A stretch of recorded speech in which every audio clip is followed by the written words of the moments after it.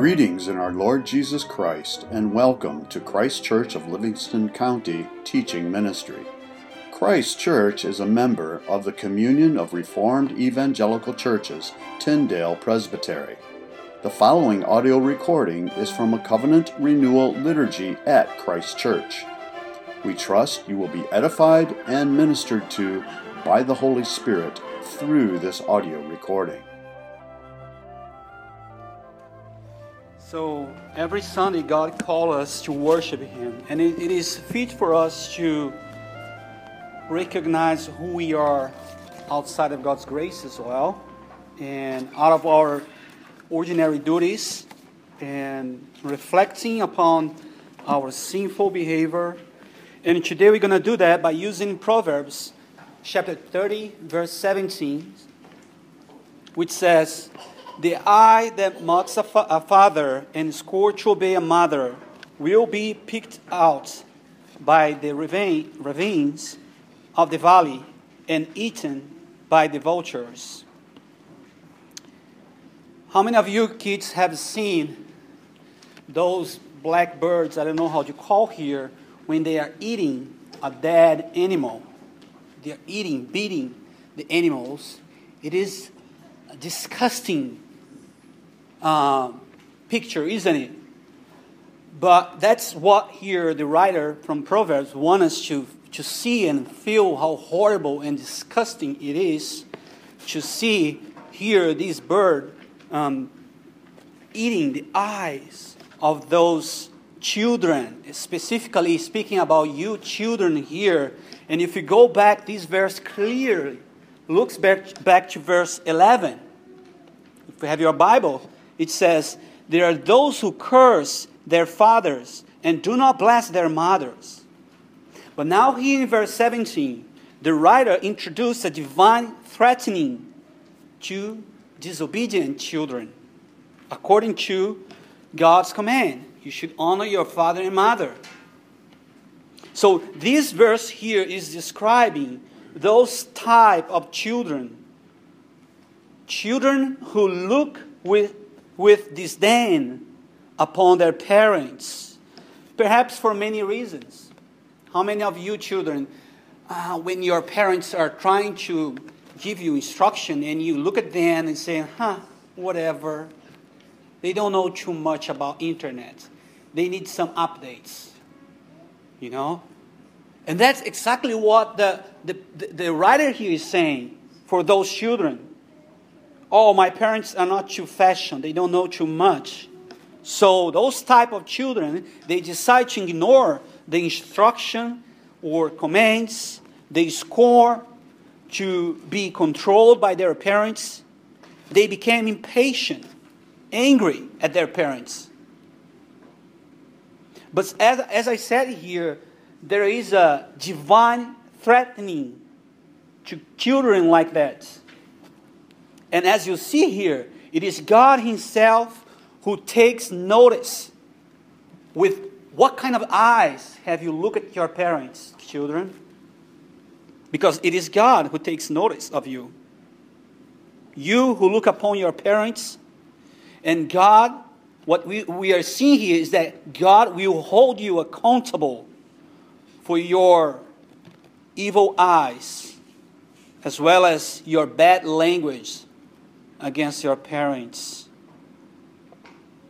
So those who dishonor their parents shall be set up as monuments of God's vengeance.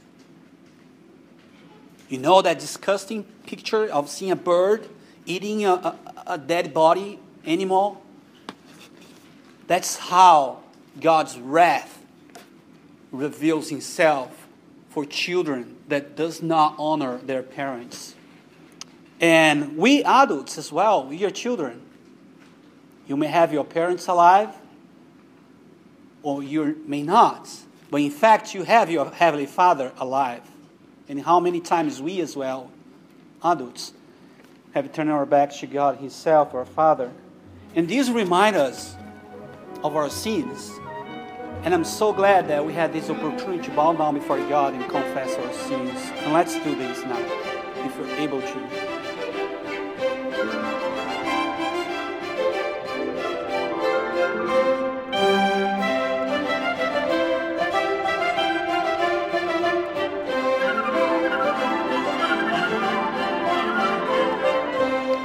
last week, we were looking through Luke chapter 10, the way of selfishness and the way of love. And today we're going to jump in the way of love. And our main verses will be from verses 30 to 37. But let's go back to the beginning of these, an amazing encounter of Jesus and these experts of the law. Starting in verse 25. And behold, a lawyer stood up to put Jesus to test, saying, Teacher, what shall I do to inherit eternal life? He said to him, What is written in the law? How do you read it? And last week we were saying that the question here is, how do you interpret it? How do you apply it? And he answered, You shall love the Lord your God with all your heart, with all your soul, with all your strength, and with all your mind, and your neighbor as yourself. And he said to him, Jesus said to him, You have answered correctly. Do this, and you live. Verse 29, But he, desiring to justify himself, he said to Jesus, And who is my neighbor? And here goes our main text for today. Jesus replied, A man was going down from Jerusalem to Jericho, and he fell among robbers, who stripped him and beat him and departed, leaving him half dead. Now, by chance, the priest was going down that road, and when he saw him, he passed by on the other side.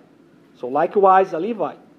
When he came to the place and saw him, he passed by on the other side. But a Samaritan, as he journeyed, came to where he was, and when he saw him, he had compassion. He went to him and bound up his wounds, pouring on oil and wine. Then he set him on his own animal and brought him to an inn and took care of him. And the next day he took out the 2 denarii and gave them to the innkeeper, saying, Take care of him, and whatever more you spend, I will repay you when I come back. Which of these 3 do you think proved to be a neighbor to the man who fell among the robbers? He said, The one who showed him mercy. And Jesus said to him, You go and do likewise. Let's pray one more time. Oh, gracious Heavenly Father, thank you so much for bringing us here, calling us out of this world, out of our duties, so that we can find rest in you. And we know there is no other way to find rest but in your word. So we pray that you may fill up our hearts with your word and your spirit to guide us through this passage. And we pray in your mighty name. Amen. So last week I shared with you about the evil hostility between the Hutus and the Tutsis that led into a genocide in Rwanda, almost 1 million, even though at that time Rwanda was one of the most Christianized nations in Africa. But today in our text we will see how Jesus will explore the same kind of hostility, but now between Jews and Samaritans, to make his points. And his point is, I want to show you the way of love. I want to show what a true religion looks like. And the Samaritans, let me share a little bit about them. Most and probably, they lived in a central Palestine between Judea, the Jewish Judea in the south, and the Jewish Galilee in the north. They were there between those two, south and north. And the Jews usually regarded Samaritans as a semi-foreign pagan nation, being descendants of a people settled in Palestine by the Assyrians when they invaded Jerusalem during the 8th century BC. But as you see in the New Testament, they seem to be more Jewish than anything else in their way of living and religion. So the hostility between Jews and Samaritans goes back in the Old Testament times, and it increases throughout their history, especially after the Samaritans built their temple on Mount Gerizim. And as you know, they claim that the right place now was there, not in Jerusalem. They start to reject the Jewish temple in Jerusalem. They set up their own temple, and they said our divine word of God is just Moses' 10 commandments, the law. So, and the history goes, in 128 BC, when the Jewish people had their opportunity, they paid back by attacking Samaria with a military power, destroying their temple as well as the entire city. So that is the historical context here. And after almost 120 years later, then the Samaritans paid it back. It was during the Passover period. Some Samaritans got into the Jerusalem temple at night and scattered human bones there inside the Jewish temple in Jerusalem. And as you know, after that, the temple was contaminated and no one could get inside. They could never celebrate the temple at that time. So you can see this hostility between Jews and Samaritans was huge between them. Think about you seeing your whole family being put to death by a people that later on you have to love as your neighbor. And this hostility between Jews and Samaritan and Gentiles is even reported in the Jewish literatures. I found very interesting. So I found some quotes from some Jewish literatures. Here's the first one. Two nations my soul detests, hates. And the third is not even a people. Those who live in Seir and in Philistine, and the foolish, listen how they describe the Samaritan people. The foolish people that live in Shechem. And we know from the history that the people that lived in Shechem were the Samaritans one. The second one, he who eats the bread of the Samaritans is like to one who eats the flesh of swine, pork. A Jew was not liable to the death penalty for killing a Samaritan. A Jew may withhold wages from a Samaritan. The final quote here. No legal document was valid which had a Samaritan as a witness, except a court order with respect to divorce or emancipation. So we can see the history between Jews and Samaritan, and we can see that pretty clearly in the New Testament when Jesus met the Samaritan woman, and she claimed to where's the place we should worship you? Here in Mount Gerizim or Jerusalem? So John 4, and even Luke chapter 9, you see how the Samaritans did not welcome Jesus in their village. So it is with this hostile background in mind that Jesus introduced the parable. And some people, the Bible itself, those guys who put together ESV, NIV, they put the Good Samaritan. But that's not a parable to say that Samaritans were good people. That's not the point. But the point is to show the ethical implication of those who live in God's kingdom. And that's the way that Jesus is going to really shock this lawyer and his hearers by introducing a Samaritan. It was like we talking about a situation that a Christian is going on, and then Here comes a Muslim guy helping, showing love. It's not to support Muslims or Islam, or it's not to support the Samaritan way of religion. It's to support the way of love. So the point here is that Jesus wants to show that there is a way that those who knows God should live. But first of all, let's talk about verse 29 and see the personification of selfishness. But he, desiring to justify himself, he said to Jesus, "Who is my neighbor?" And I said last week, the question is, then, who is my neighbor? I mean, he's challenging Jesus. And if you think that he's desiring to justify himself, the question is, how? How he's trying to do that? Well, as an expert of the law, he belongs to a class of teachers that used to declare that no Gentile was a neighbor, especially the Samaritans.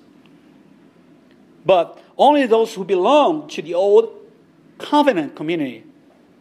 Now, what this man is expecting here from Jesus, as also being a Jewish teacher of the law, is that Jesus would interpret the law based on the Jewish tradition. Yeah, now I'm going to justify myself because Jesus, you show that I'm right. The way I'm showing my love here just for my people, and that's the way that Jesus will really justify me here. But verse 30, Jesus replied, "A man was going down from Jerusalem to Jericho, and he fell among robbers who struck him and beat him and departed, leaving him half dead." So verse 30 gives us a historical background for the parable. And this road from Jerusalem to Jericho was about 17 miles. It was a busy road. Was also called the path of blood. Wow. Why? Because although it was a busy road, it was unsafe. Having robbers hiding all the way, just waiting for an opportunity to steal, to kill. The road itself shows the way of selfishness. Jesus' hearers were familiar with these incidents. And the description of the man being brutally beaten and left half dead will have made Jesus' hearers uncomfortable, because they know Jesus is talking about something real. And I love the way Jesus brings the historical background to introduce the parable. It's like me going to Rwanda and bringing up the situation, the past, between Hutus and Tutsis. Exploring the background. But why Jesus is doing that? Because the real and familiar description of these common incidents, you draw Jesus' hearers' attention to the real and familiar description of both unjust office, priesthood and Levites. So by giving a real description of this road, a man was brutally beaten and left half dead. It was a real description that would bring their attention for the empty religion of that time. And speaking about priests and Levites, they were servants of God's law. That real and familiar description of this road, you'd bring a real and familiar description of a meaningless knowledge of God that those guys had at that time. So the idea of showing this real and familiar description of a man being brutally beaten, you'd personify the way of selfishness. Verse 31 and 32. Here's how Jesus will show how selfishness looks like. Now by chance, a priest was going down that road, and when he saw him, he saw the man half dead, he passed by on the other side. So likewise, a Levite, when he came to the place and saw him, passed by on the other side. So here we have two guys that Jesus is introducing here. The first one is the priest, an official responsible for the worship and sacrifices of the Jewish temple in Jerusalem. The worship to God. The priest was responsible to sacrifice on behalf of the people. In other words, he was the one to sympathize with the sinful status of God's people. He was also a servant, as I said, of God's law. He knew the Bible. He was supposed to teach it. So the Levites, as well, they used to assist the priest's works and also had other temple's duties. For example, in providing music for the worship, through the psalms, maintaining security in the temple buildings, and also they have the responsibility to interpret and to teach the law. So here we have man professionally consecrate to God and to His temple. To do what? To serve God, but also to serve the people. And even now, on their way home after their duties, after their prayers, meditation, devotion in God's words, an obligation to the temple, they will surely show mercy to the man who was in need of it, isn't it? At least this is what we are expecting here, that someone that is coming out of the temple, worshiping God, reading the Bible, teaching it, seeing through the pages of the Bible how merciful was God to His people. We are expecting those men here that they would show mercy to that man in the road. And just to remind ourselves here, these men were men of God's law, who teach it, who interpret it. The law, which by itself displays even justice and mercy to a beast, to the animals of their enemies. And there are so many excuses when a Jewish theologian trying to interpret this passage. Because first of all, they say, well, the man on the road was dead. That's why the priest could not be there, otherwise you'd be contaminated. But that's not true. The man was half dead. So he was supposed to go there and help. The priest or any Jewish people was supposed to help even the animal of their enemies. If Samaritans were considered enemies, the Jewish people were supposed to help even their animals. Exodus 23, verse 4 and 5. If you come across your enemy's ox or donkey wandering off, be sure to return it. If you see the donkey of someone who hates you, so see that? If you see the animal, the donkey of someone who hates you, falling down under its load, do not leave it there. Be sure you help them with it. There is no excuses here. But unfortunately, on their way from Jerusalem home, these men left God there in the temple. And they had no time. They had no compassion for these unfortunate fellow Jews in the road. They just have time to perform the work of selfishness. Now you understand why Jesus is introducing here the priests and the Levites, because they were the one that would have most chance to show mercy. But that is expression that says, you can only give what you have, isn't it? You can only give what you have. That's why I think when we are not showing love, it's because we are not receiving God's love.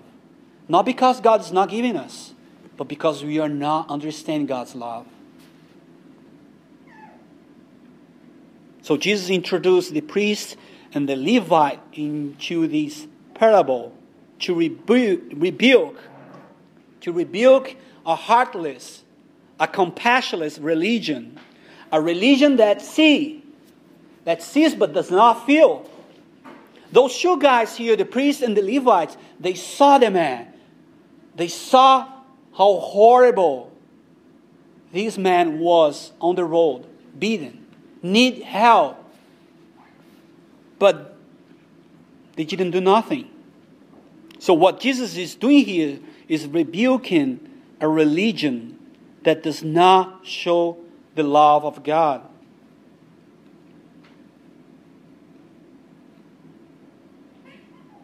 God Himself does not find pleasure in the death of the wicked. Ezekiel 18 verse 23. Have I any pleasure in the death of the wicked? Declares the Lord God. And the answer is no. There is no pleasure. Even in the death of the evil man, there is no pleasure in God. And why? Because that man was made in God's image. In God's image. So Jesus rebukes the priests and the Levites who fail in their solemn obligations. Just as the church today forgets her obligation when wealth, comfort, facilities, pride drain the energy of her working of compassion. Wealth, comfort, facility, whatever we may have in this life should be means for us to show God's love, not to neglect it. So here Jesus introduced those two men to really show the work of selfishness. But then he turns to verse 33 and 35, the personification of love. And if you were a Jew, who would you expect to be the next person to come in this parable? If you're a Christian, listen to a parable from a pastor, who would you expect to come to the scene? A Christian, a faithful one, to shame those two other Christians. And the Jews were waiting for Jesus to introduce perhaps another ordinary Jew, maybe a poor one, so that they could shame both the priest and the Levite for their working of selfishness. Of course, they were not waiting for a Samaritan. Not at all. But, on the contrary, Jesus intentionally introduces a Samaritan to shock this lawyer and his hearers. The Jews perhaps were waiting again for some ordinary Jews to help this poor man. But Jesus goes beyond that by introducing a Samaritan and making this atmosphere extremely uncomfortable for the Jews. Verse 33, but a Samaritan, as he traveled, came where the man was, just like the other two. And he saw him, just like the other two, the priest and Levite. But here he says, he took pity on him. He had compassion.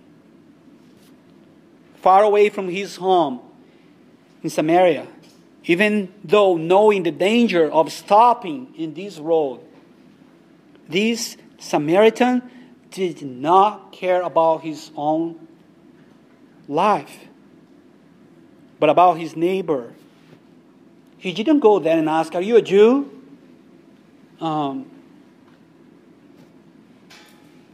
remember when I went back to Brazil 2015, I was now a Reformed guy, and I have so many Pentecostal church calling me to preach. And I said to myself, no, I'm not going there anymore. Now I'm a Reformed guy. And then, I think the Holy Spirit reminded me, you are just here today, and all the way that you have been going through because of the Pentecostal church. They were the one that most support you in the mission field. And then I had my heart broken, and I went there, and I shared God's word and my way of thinking about the Reformed perspective. And this guy just did the same. He didn't ask, are you a Jew? Are you a Calvinist? Oh, are you Armenian? Oh, no. No way. Sometimes people see in the bulletins, oh, Eric, I saw that you are going to Hawaii to preach in a church. Which church is that? Oh, CRC. Oh, okay. They give hidden communion to children. Oh, I know. But I haven't seen a church that loves us so much since we got here. And they are reading Scripture. And they have so many good points in their interpretation. And they say like, oh, interesting. So the way of love, brothers and sisters, go beyond minor things. Much beyond. The way of love seeks God's glory first and foremost. Verse 34, and this man went to him. Listen to that. Very interesting. He went to the guy and bandaged his wounds, pouring on oil and wine. By the way, all those things here were precious and very expensive. Okay? Then he put the man on his donkey and brought him to an inn and took care of him. So he used oil, which was a remedy to appease the pain of open wounds. Then he used wine for the bruises and bandages for covering the open wounds. In other words, this man here is so well informed about the danger of this world, and wisely, this Samaritan provided for his journey a package containing all things that he needs, or that he thought that someone could need. Can you see that? He was not just thinking about him. He was equipping himself to provide for the needy one. And the question for us is, were we not well informed as well about this fallen world? And how this world every day is destroying people's lives?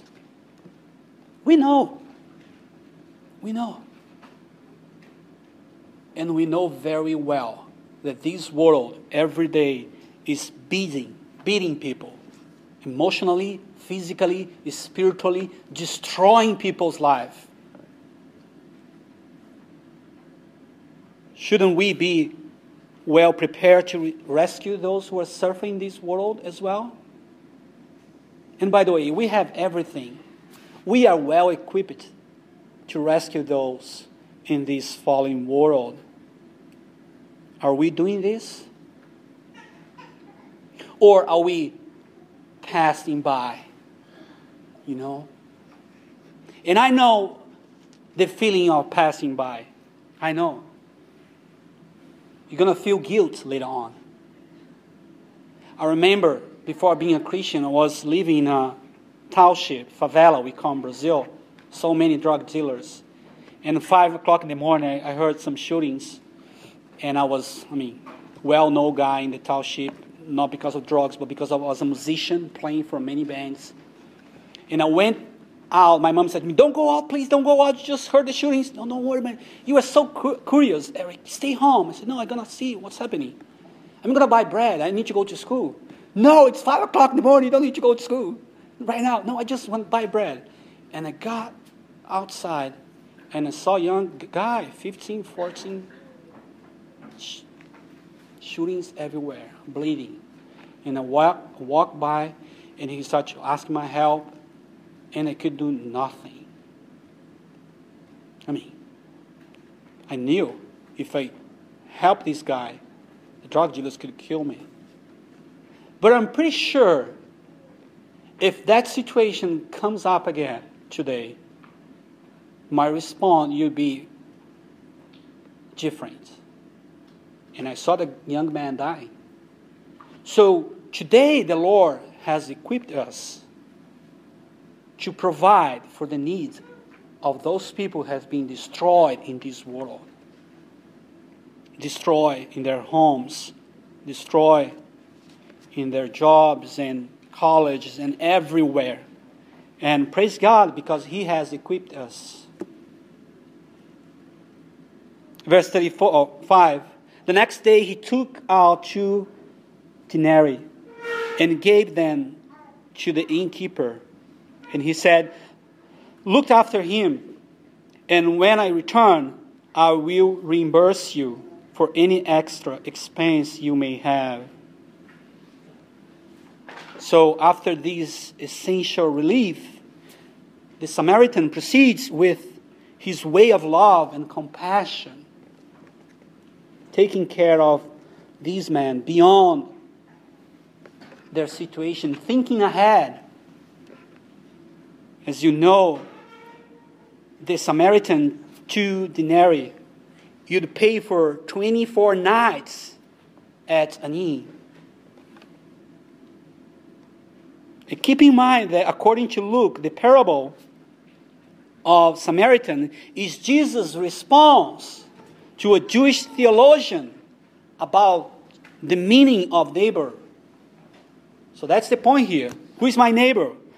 While Jesus is not primarily offering a definition of neighbor in this parable, He surely is giving here the most precious definition of love, loving one's neighbor. So Jesus is using the parable here to say, this is love. In other words, God's word cannot be used by this lawyer anymore to define who are the best neighbor that he could love according to his profile. So our final point here is the personification of one's neighbors. So continuing, Jesus gives the question back to the lawyer. Verse 36, which of these 3 do you think was a neighbor to the man who fell in the hands of the robbers? Which one do you think? Tell me. You saw those 3 guys, the priest, the Levites, and now the Samaritan. And see that the question is not, who is my neighbor? If you see the question here that Jesus is doing, pay attention. Which of these 3 do you think was a neighbor? The man came saying, who is my neighbor? And Jesus is saying now, who one of these 3 guys is the neighbor? In other words, when you come first of all to me, you made the wrong question, who is my neighbor? The question should be, am I being a neighbor? That's the question that Jesus is now re-instructing to these men. So this lawyer had the opportunity to understand that neighborhood is not a matter of civil status in society, but a matter of spiritual, physical status as being made in the image of God. In other words, your neighbor, my dear lawyer, is anyone who needs you. That's the definition of neighborhood. Now, see that in his reply, this lawyer could not even pronounce the word Samaritan. Verse 37, he answered Jesus' question. Which one of those 3 guys? And he said, the one who had mercy on him. The hostility between Jews and Samaritans was so huge He could not even pronounce some. No, I can't. I can't say this word.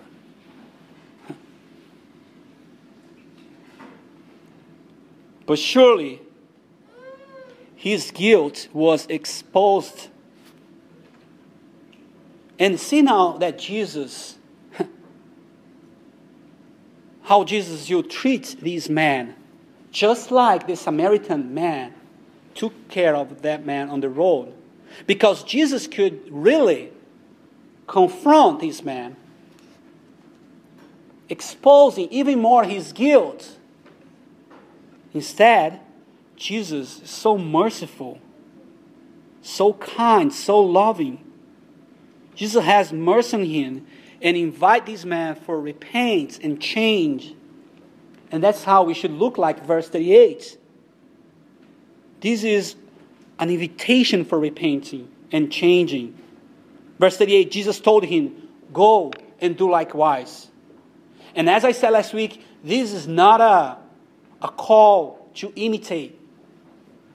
Go to the road and wait there for someone to fall among the robbers. No, that's not the point.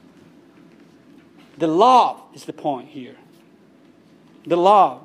So do you still remember the first question that led Jesus into this parable? The question was, what must I do to inherit eternal life? And the question for us is, did Jesus answer this question? What must I do to inherit eternal life? Where did Jesus answer this question in the parable? We cannot see directly. We can't. Indirectly, yes, Jesus did answer this question as he describes the way of love. So by contrasting the way of selfishness with the way of love, the way of the priests and Levites, the empty religion, with the way of love that show mercy and kind to anyone who needs. So Jesus indirectly described how those who are already saved and are living God's kingdom should look like. And the extreme needs of that hopeless and helpless man on the road, again, remind those people in this fallen world, without Jesus, no hope, no help. So therefore, Jesus' purpose here for his hearers and for us today is more than what we must do to inherit eternal life, but how we must behave as a reflection of our salvation. So this parable for us, brothers and sisters, as we conclude, is a call for us to love. It's a call for us to change and repent. It's a call for us to stop looking around and seeking only those neighbors who better fit in our profile. Oh, I mean, I just like those kind of people, and I just show love for those kind of people. I don't like those children. Did not God make himself our neighbor? He did. And he did so while we were still his enemies, isn't it? He loved us. He loved us. Jesus came down from heaven in the incarnation to where? In the road, the path of blood that we all were. And he gave his life for us as an example of a merciful Samaritan. And he went beyond. Christ, through his death and resurrection, covered our nakeds, bandaged up our wounds, and healed us with his balm extracted from his own blood. And not only that, like the Samaritan, he put us in a place of safety, God's kingdom, forever. Not just for 24 days, but forever. We are there already. So let's respond to God in love to those who are in need around us. Let's show love. Let's show love. And kids, let's start in our house. Because if you cannot love your brother, if you cannot love your sister, you will never love those who are in need.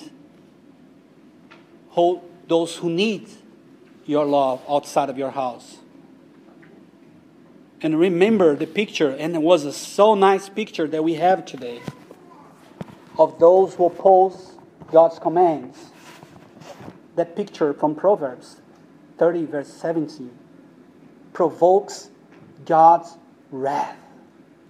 It's like a mortal body in the road be beaten by birds. So let's show God's love to those who are in need. Let's pray. Oh, gracious Heavenly Father, we thank you for your amazing, unconditional love for us, showed in Christ Jesus, our Savior. Thank you for loving us first, while we were still sinners, enemies of the cross. Thank you, O Lord, for your love. And may our hearts be filled with your love and flows to those who are in need. Beginning in our house, among our sisters and brothers and father and mother and relatives, going out in our school, jobs, so that people may know you. We are living in a world, O Lord, that needs your love. Help us to not neglect your love to those who are around you. Help us to be the good neighbors. May your Holy Spirit apply your word into our hearts. And we pray, Lord, in closing, as you taught us.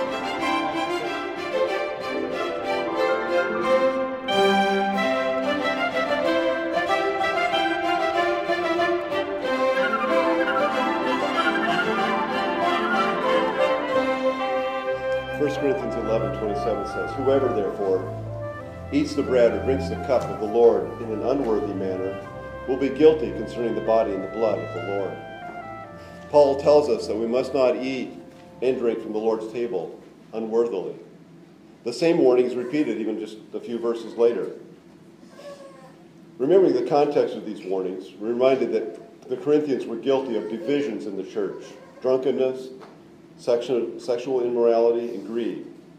Paul tells them that such sins, when left unrepented, are inconsistent with this table.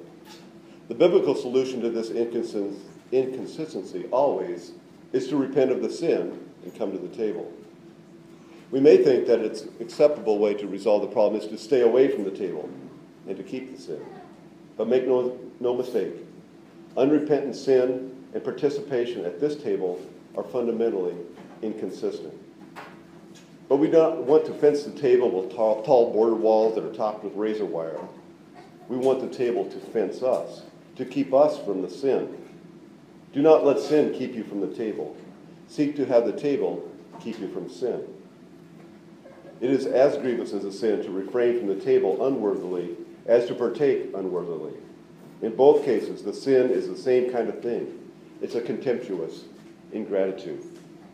It's an ingratitude to snatch something without saying thank you. It's also an ingratitude to refuse a gift that's been purchased at such great price. So guard your hearts. Discern and see the body that's seated around you, and come and eat.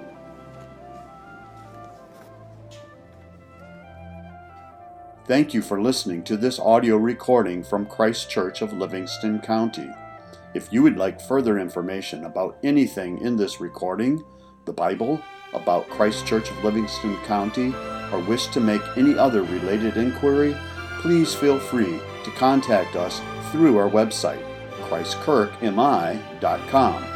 That's CHRISTKIRKMI.com.